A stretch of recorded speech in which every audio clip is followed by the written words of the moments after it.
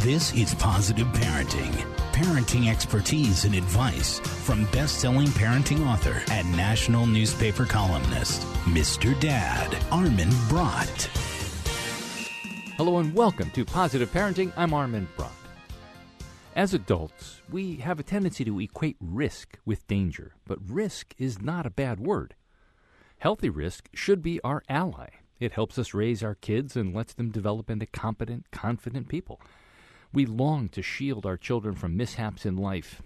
We're not in the mood for another spill, mess, or tear-filled scene that could result from kids making mistakes or assessing risks on their own. But kids need this constant series of risks to develop judgment skills and confidence. If safety is always first, children can become afraid to try new things. Fear can stop children from trying, but often it's our fears that stop them. Overprotection can be more harmful than safety in some cases. In this part of today's show, we're going to be talking about risk and about the importance of welcoming risk. The first step towards welcoming risk is acknowledging that we simply can't eliminate it. And we also need to stop chasing the illusion of total safety. It just doesn't exist. Being alive means that there's a chance that we will meet pain somewhere, sometime, no matter how careful we are. Now, again, we can't eliminate risk, but at the same time, we can't allow ourselves to be paralyzed by it either. We'll start our conversation about risk and responsible ways to encourage it in your home when Positive Parenting continues right after this. More with Mr. Dad, Armin Brott, after this, from the MrDad.com radio network.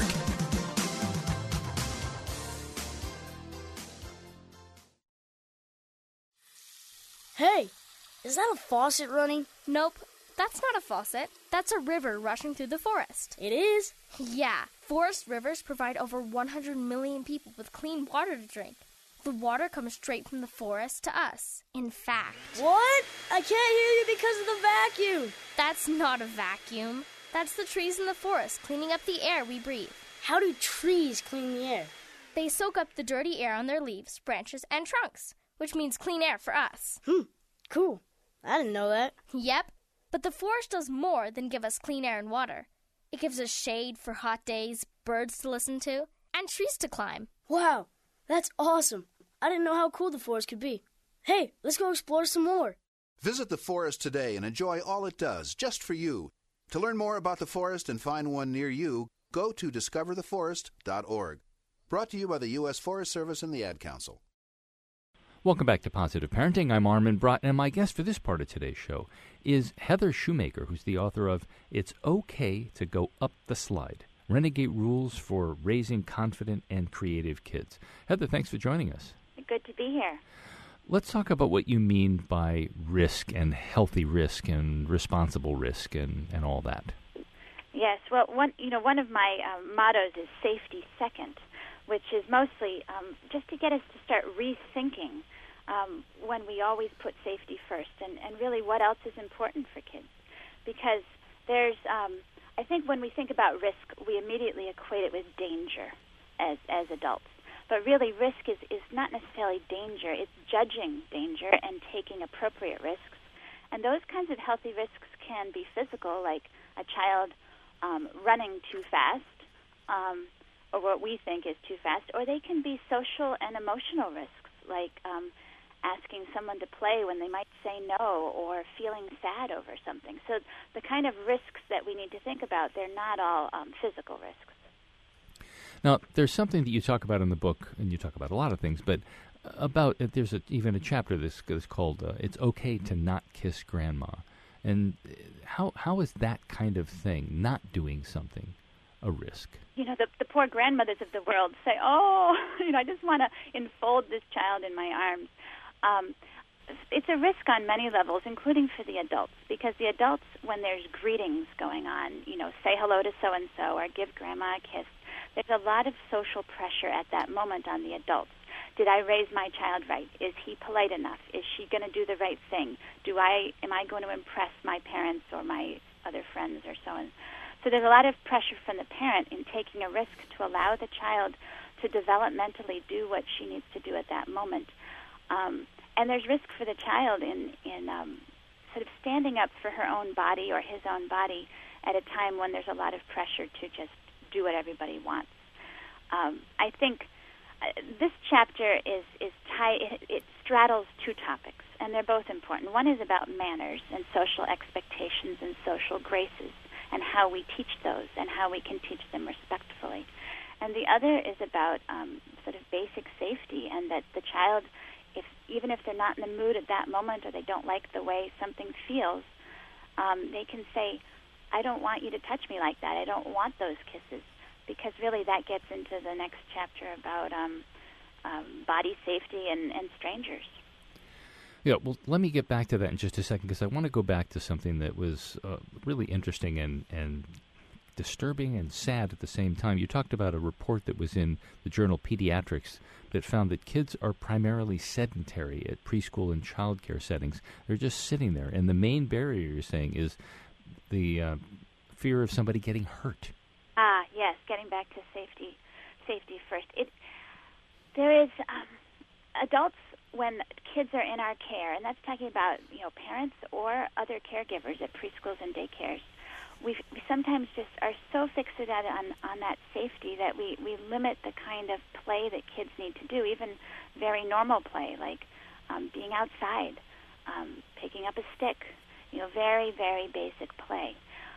We do need to help kids, not hurt each other or hurt themselves.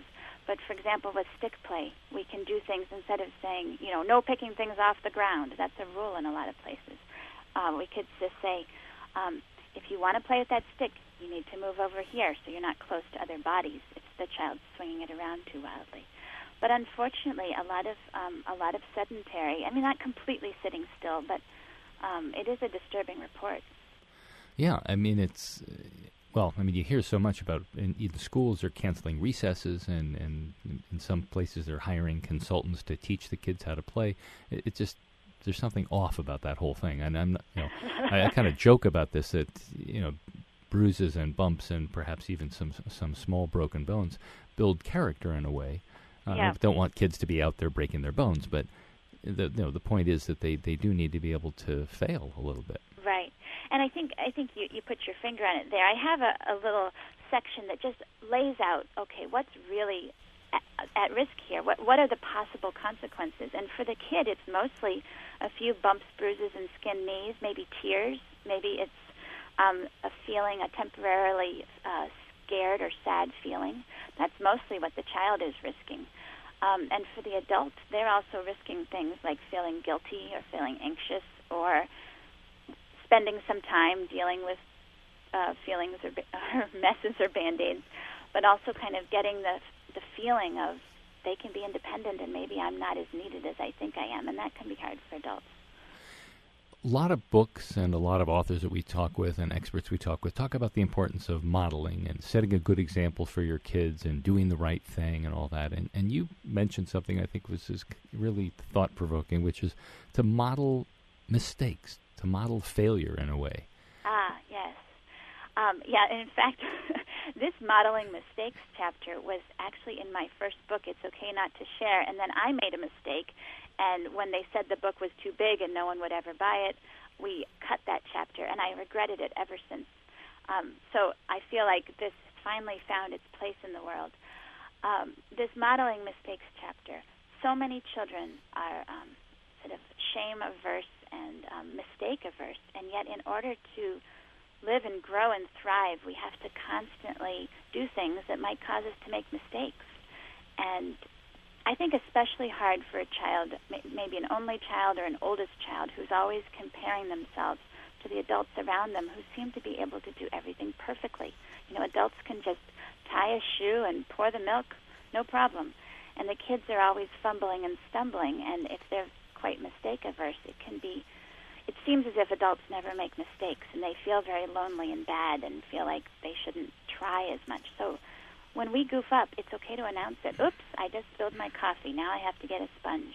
And not just model the mistake, I think modeling how we recover from a mistake. Absolutely, yeah. Now, talk a little bit about the role of technology. I think that's something besides physical safety that parents are probably worried about, perhaps even more than physical safety, because there's so many horrible things that can happen because of online interactions. I guess that ultimately comes down to physical safety, but some people look at them as being completely separate. But talk about technology and responsible risk in that area. Yes. Well, technology, I have 2 chapters on it, and one is focused solely on the adults. Because I think when we get nervous about technology, we often focus on the kids first and what's wrong with that situation, but we need to take a close look at ourselves first. Adults are sometimes forgetting that they're modeling technology use. It's brand new territory for us, and so we don't quite know what relationship to have with it ourselves. I think some folks our age are kind of like kids in a candy shop, just eating technology whenever they feel like it. It's kind of like serving chocolate cake for dinner for our kids. That, we model nutrition. We show them that we eat vegetables and we actually do it. We need to be a little more conscious of our technology use so the kids pick up some basics that I think lead to the safety you were talking about. The one basic etiquette rule that we need to model and help kids learn is the person in front of you is the most important. So think about maybe school pickup time where there's a car line or however the school pickup happens. So many parents have the phone glued to their ears at that moment. That's a moment that we need to model respectful relationships. And I think if you have those strong relationships throughout the day, that the technology gets put in its place and you can have good conversations about how to cope with it. And is that something that you think is possible? I mean, I'm saying that in sort of a flip way. I mean, it's so ingrained in culture these days that everybody walks around with their head attached to some electronic device. It's just, how do you get people's attention? Yes. Well, I think that, this is not the first time that a major revolution of technology has happened. Let's say when the automobile was invented, people freaked out a bit, and then they had to figure out a new way of living with cars. Even if a family didn't have a car themselves, they still had to learn how to cross a busy street. So we've learned, we've got sidewalks, we've got kids learning to drive at a certain age, we've got whole rites of passage associated with cars. And so we've figured out how to cope with them and integrate them into our lives. I think the same thing needs to happen a bit more with technology. It's here, but we're not quite sure what parameters and what etiquette to use around it. Talking with Heather Shoemaker, who's the author of It's Okay to Go Up the Slide, Renegade Rules for Raising Confident and Creative Kids. We're going to take a quick break. When we come back, we're going to keep talking to Heather about some more of those renegade rules. I'm Armin Brott, and you're listening to Positive Parenting. This heavyweight bout is about to begin. The challenger wears white trunks with a blue stripe, and the champ is wearing, looks like an examination gown from the doctor's office. And from the back, we can... Ooh, that's not pretty. Champ, what's with the crazy getup? I've got to take care of my family. Yeah, so? Well, when you love your family, you got to go in and get those important medical screenings. A lot of potentially deadly diseases can be treated if you catch them in time. So you wear the examination gown because... Because I'm a real man. Real men take care of their families and get those tests. Real men wear gowns. Okay, champ, good luck. Here we go. The champ's not wasting any time. Oh, it's over. This fight is over. Champ, you barely broke a sweat. Any words for your fans out there? Remember, go to ahrq.gov for a list of the tests they need to get and when to get them. What was that web address again? ahrq.gov. And remember, real men wear gowns. Go to ahrq.gov. This message brought to you by the U.S. Department of Health and Human Services, AHRQ, and the Ad Council. It kind of freaks me out that some people actually go through their trash to pull out recyclables. That's not for me. Maria Inez Phillips talks about not recycling. I've got too many newspapers and magazines and catalogs in there with plastic containers and bottles and cans. In your recycling bin? No, in my trash. Your trash can is full of recyclables? No, it's full of trash. You say trash, Maria. I say rubbish. Whatever it is, I'm not going through it. I don't even know what they do with recyclables. They make more of the things you use, Maria. More newspapers, more bottles and cans. Out of a bunch of trash? I just don't get it. Some things are very obvious, Maria. Recycling creates jobs and protects the environment. Is that important to you? It is, which is why I put my trash where it belongs. Learn the difference between trash and recycling and more on our website, yougottabekidding.org. I I put out way too much trash to think about recycling. See why recycling is not rubbish. Visit YouGottaBeKidding.org today. Welcome back to Positive Parenting. I'm Armin Brott. If you're just joining us, I'm talking with Heather Shoemaker, who's the author of It's Okay to Go Up the Slide, Renegade Rules for Raising Confident and Creative Kids. You know, just before the break, we were talking about driving and cell phones, and I just happened to come across a statistic that fits in here, which I thought was just shocking, that over the past few years, the number of pedestrians that are hit by cars are going up. And part of that is distracted drivers, but part of it is also the people that we walk by and almost smack into on the sidewalk. Yeah, distracted pedestrians. Exactly. I mean, those are every time I see somebody like that, I just want to slap them, or at least scream, "Hey, get out of the way!"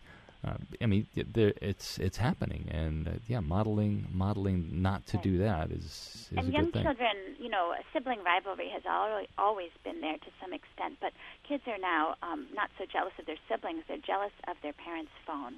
And toddlers are, there's stories of them throwing it in the trash can or flushing it down the toilet. They want that rival to go away. Talk about homework and how that fits into your recipe for reducing some kind of risk and increasing other ones. Yeah, well, I think the homework one is mostly about reducing stress and finding time for and valuing other types of play and development. So I have a chapter called Ban Elementary Homework. And I think the important part here is to focus on the age group that we're talking about. There's been research that shows that the academic benefits of homework, which is the whole reason why we ask kids to do it in the first place, are highly age-dependent, much more age-dependent than we ever thought. So high school, there is an academic benefit. Middle school, not much. But at the elementary level, they found that there's no correlation between the time spent on homework and academic achievement. And this is looking not just one study, but a whole kind of meta-analysis over 180 peer-reviewed research studies. So finding no correlation with the kids doing homework and academic achievement in school. Now, this matches up to what we know about child development, that there's so much more than just that academic cognitive side. Kids need to be doing big body play. They need to have physical movement. They need to work on their social skills and just what we call old-fashioned play or downtime or just being with family, that emotional nurturing. That's all hugely important. And instead, what we're seeing is homework coming at younger and younger ages. It's certainly common in kindergarten now and even quite common in preschool. And with the belief that it's good for the kids. But what really the kids need more is a break from being told what to do so that they can spend their valuable time on other activities that they don't get to do during the school day. Now, another homework-related thing you talk about is signing papers, and I have done that a number of times. I mean, probably constantly. The kids come home with something, some sort of a test or some other kind of document, and we have to sign it. Yep. Yeah, I have a chapter called Don't Sign Here. It seems to be a burgeoning lately. In the old days, there were two things parents signed, field trip permission slips and report cards.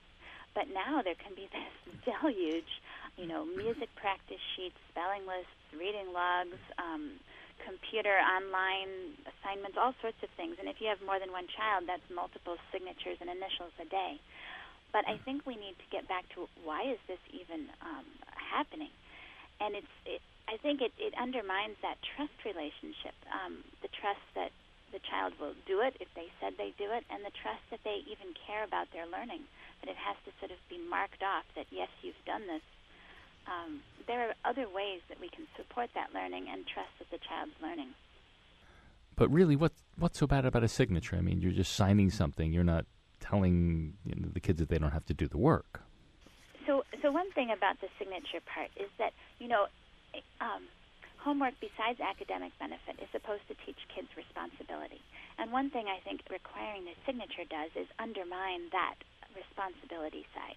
When the child is old enough to get homework, which in my view is middle school because that's when it has academic benefit to a slight degree, then the child should be the one responsible for remembering and doing it, and you shouldn't have a third party signing off that they did it. That undermines the whole point of the responsibility of it and that the assignments are 100% the child's responsibility then. If a teacher's demanding a signature, it's fine to talk to them about it. There's been families, our family has spoken up and not had to sign. Other families that have spoken up and questioned the practice have sometimes got the whole class removed from having to do the signature. So sometimes one voice can raise an issue that teacher never even thought might be a problem. You talk about something, it's actually rule number 14, don't banish ogres from books. And I just love that chapter because I've always maintained, that scary stuff in books is not a bad thing. And if you think about things like Where the Wild Things Are and pretty much everything by Roald Dahl, there's lots of scary stuff going on in there. But it's teaching kids in a way that they can deal with a scary thing and they can come out of it okay. And that's such an important lesson, is that you can't shield our kids from everything, and even stories. I mean, people want to stop reading stories because they want to have everything be fluffy bunnies and unicorns. Exactly, fluffy bunnies and unicorns. I think that, and it's not just the scary ones, but also the sad stories. I just heard this week from a parent in New York City who said that her friends aren't even reading Charlotte's Web anymore because the spider dies, or they're changing the ending so Charlotte doesn't die to protect their kids. This is what I'm talking about, this degree of shielding of healthy risk. It's a healthy risk to hear a sad story. But what you mentioned, that Where the Wild Things Are and things like that, Roald Dahl books, these stories have a lot of difficult, kind of ugly elements in them, but they're books. And the child can cope with it at a book level. What we seem to be doing is sanitizing the books and yet exposing kids visually, whether it's movies or video games or that sort of thing, to almost anything. So when actually it should be the opposite, because when a child hears a story or a book's read to them or they read it themselves, they will take the level of scariness or sadness that they can cope with. They will imagine what they can handle. But when the visual image is presented to them, they don't have that choice, and it's often too much and too stimulating. Another thing we try to shield our kids from is the news. Just turning on the TV, or hopefully not the TV, but they're going to pick things up, just conversations that they overhear. Exactly. Yeah, news disasters are hard to know what to do when you have young kids in the house. I was reading just this week about how to deal with the political news and the presidential elections and how to explain all that to your kids. So whatever's in the news, is a disaster or not, kids pick up a lot more than we think they do. Maybe we're trying to shield them from adult concerns, but they do pick it up. And a lot of times, even very young kids, preschool age and older, can get a lot of misinformation and come up with some unfounded fears. Maybe they caused an earthquake or whatever it might be. So it's good to check in with them and talk about things. Find out, ask a few questions, find out the level of their knowledge or their misinformation, and then answer questions honestly, because if a child's old enough to ask, she's old enough to get an honest answer. Right. Well, of course, there's images, though, that you were going to want to keep the kids from. I mean, certain kinds of war images and things like that, especially for younger kids, right? I mean, you're not going to just go whole hog and open it all up. Right. And I think visual images, let's say the TV news, you never know what's going to pop up next, but also it's often repeated. So they'll show the scene and then they'll show the scene again. And at least younger children, they might think that the disaster's happening again and again and again. They don't understand it's a replay. So that can be worrisome also. So if you had to sum it all up in a couple of sentences, besides the wonderful sentence that it's okay to go up the slide, what would you tell parents as far as how to reevaluate the way that they're doing things and allow a certain amount of responsible risk? Yeah. Well, I think at some level we feel in our gut that things aren't quite right. So if something's bothering you, it's time to make a change. Whether that's that your child has gym class instead of recess, or that these battles over homework at the kitchen table just aren't right. Because just because everyone's doing it doesn't mean it's right for you or your child, and doesn't mean it's right for child development. Heather Shoemaker is the author of It's Okay to Go Up the Slide, Renegade Rules for Raising Confident and Creative Kids. Heather, you've got a website? Yes, it's heathershoemaker.com. Which is SHUMAKER. Thank you very much. Thanks so much. Good to be here. Dear Mom and Dad, one thing I've learned in the Army is that when you're lucky enough to get a little time off, you should put it to good use. So I'm taking a moment to write and tell you that I'm fine and doing well. We have good days and bad days over here. We try to remember the good ones and get through the bad ones as best we can. Mostly we have each other, and that's what keeps us going. That and the pride of our commitment to getting the job done, whatever it takes. I miss you all very much and can't wait to get back to life as usual. Please tell everybody hello for me, that I'll be home soon. And Mom, since you asked, if anyone wants to help, just tell them to contact the USO. You can't believe how much they do for us. With love, your son, Michael. The USO depends on the generosity of the American people. People just like you. To find out how you can help, visit us at USO.org. The USO, until everyone comes home. Hey there, welcome back to Positive Parenting. I'm Armin Brott. Let's jump right into today's Ask Mr. Dad column. Dear Mr. Dad, my wife and I have a 2-week-old baby, and I've noticed that many new parents seem to spend a lot of time talking to their babies. That looks and sounds kind of cute, but I honestly don't see the point since the kids can't understand a word of what people are saying. On the few times I do talk to the baby, he ignores me anyway. How important is it to talk to the baby? And if it is important, what should I talk about? Those are fantastic questions, and I get your frustration. But even though your baby seems to be ignoring you, he's actually not, and isn't capable of engaging in witty conversation, speaking to him is incredibly important. During your baby's first 3 years, his brain is growing at an incredible clip, and the kind of stimulation he gets now is going to have a huge influence on how successful he is later in life. One of the best and the easiest ways to stimulate his brain development is to talk to him. Researchers Todd Risley and Betsy Hart found a direct correlation between the number of words a child hears before the age of 3 and his IQ at the age of 3. Kids with the most talkative parents also do better on tests of reading readiness. As you can imagine, the larger a child's vocabulary, the easier it will be to get him to read later on. And the more you talk to and read to your baby now, the larger his vocabulary will be. Since you have a boy, this is especially important. Parents, in particular mothers, tend to talk more to girls than to boys. All that extra conversation may explain why girls generally do better in school. Right now, what you talk about isn't as important as how you talk. Here are a few steps to get you started. Expand and encourage. If your baby says "Baba," take that as a conversation starter and respond with a full sentence. Something like, "Do you want your bottle?" or "Yes, that's a sheep," depending on what you think "Baba" means. By responding this way, you're showing your baby that you're interested in what he has to say, and you're encouraging him to say even more. Identify. Ask things like, "Where's your tummy?" If he points to it or pats it, praise him and ask another question. If he doesn't answer, point it out for him. "Here's your tummy," and ask another one. Explain everything. If you're feeding him, talk about the food, the color, the taste, how messy his face is. If you're outside, talk about the traffic, the weather, the trees, construction sites, and everything and anything you come in contact with during the day. They're all familiar to you, but to your baby, it's all brand new. Keep no and don't to a minimum.